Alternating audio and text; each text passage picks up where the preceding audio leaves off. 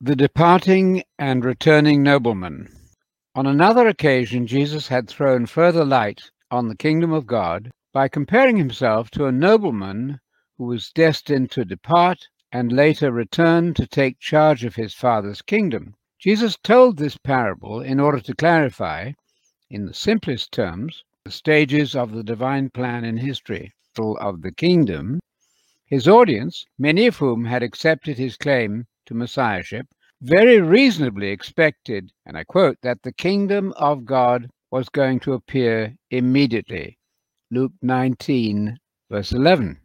Luke's account leaves us in no doubt that the kingdom of God under discussion was a kingdom based on Jerusalem, and the geographical proximity of the king to the capital prompted the excitement that the hopes of the prophets and the nation were now finally to be realized.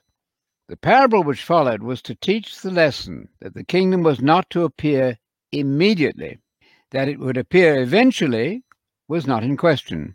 Moreover, its appearance would mean the destruction of Jesus' enemies, and I quote, "These enemies of mine, who did not want me to reign over them, bring them here and slay them in my presence." Luke 19, verse 27. Not for one moment did Jesus suggest that the people had misunderstood the nature of the kingdom, or that they should look only for a kingdom in the heart. By means of a simple story about the nobleman, he made it clear that the kingdom of God would not be publicly inaugurated until he returned from heaven after having received from the Father his royal authority. At his return, he would exercise his royal power by executing his enemies for refusal to submit to his sovereignty. Luke 19:27. At the same time, his faithful followers were to be rewarded for their productive service while the master had been absent by being put in charge of urban populations in the kingdom. Luke 19, verse 17. The parable made perfect sense as a confirmation of what the celebrated Psalm 2 had predicted of the Messiah, the Lord's anointed. According to the psalm, God had promised to give his Messiah, I quote, "the nations as his inheritance and the very ends of the earth as his possession." That's verse 8 of Psalm 2. The king was to break them with an iron rod and shatter them like earthenware. Verse 9. In the same psalm, the world rulers whom the Messiah confronted at his return were urged to do homage to the Son, lest he become angry and destroy you. That's in verse 12.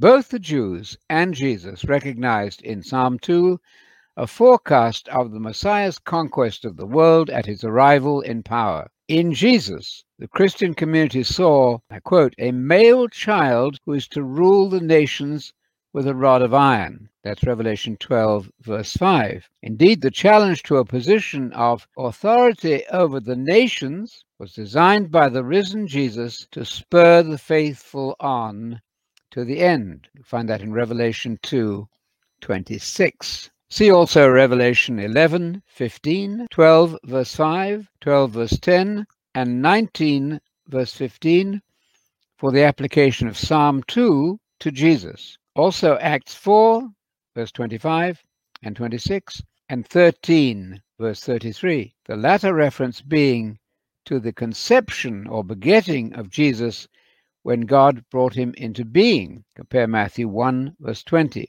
begotten, as in Luke 1:35. Acts 13:34, in contrast to verse 33, speaks of Jesus' resurrection. Acts 13:33 speaks of the beginning of the Son of God in the womb of his mother.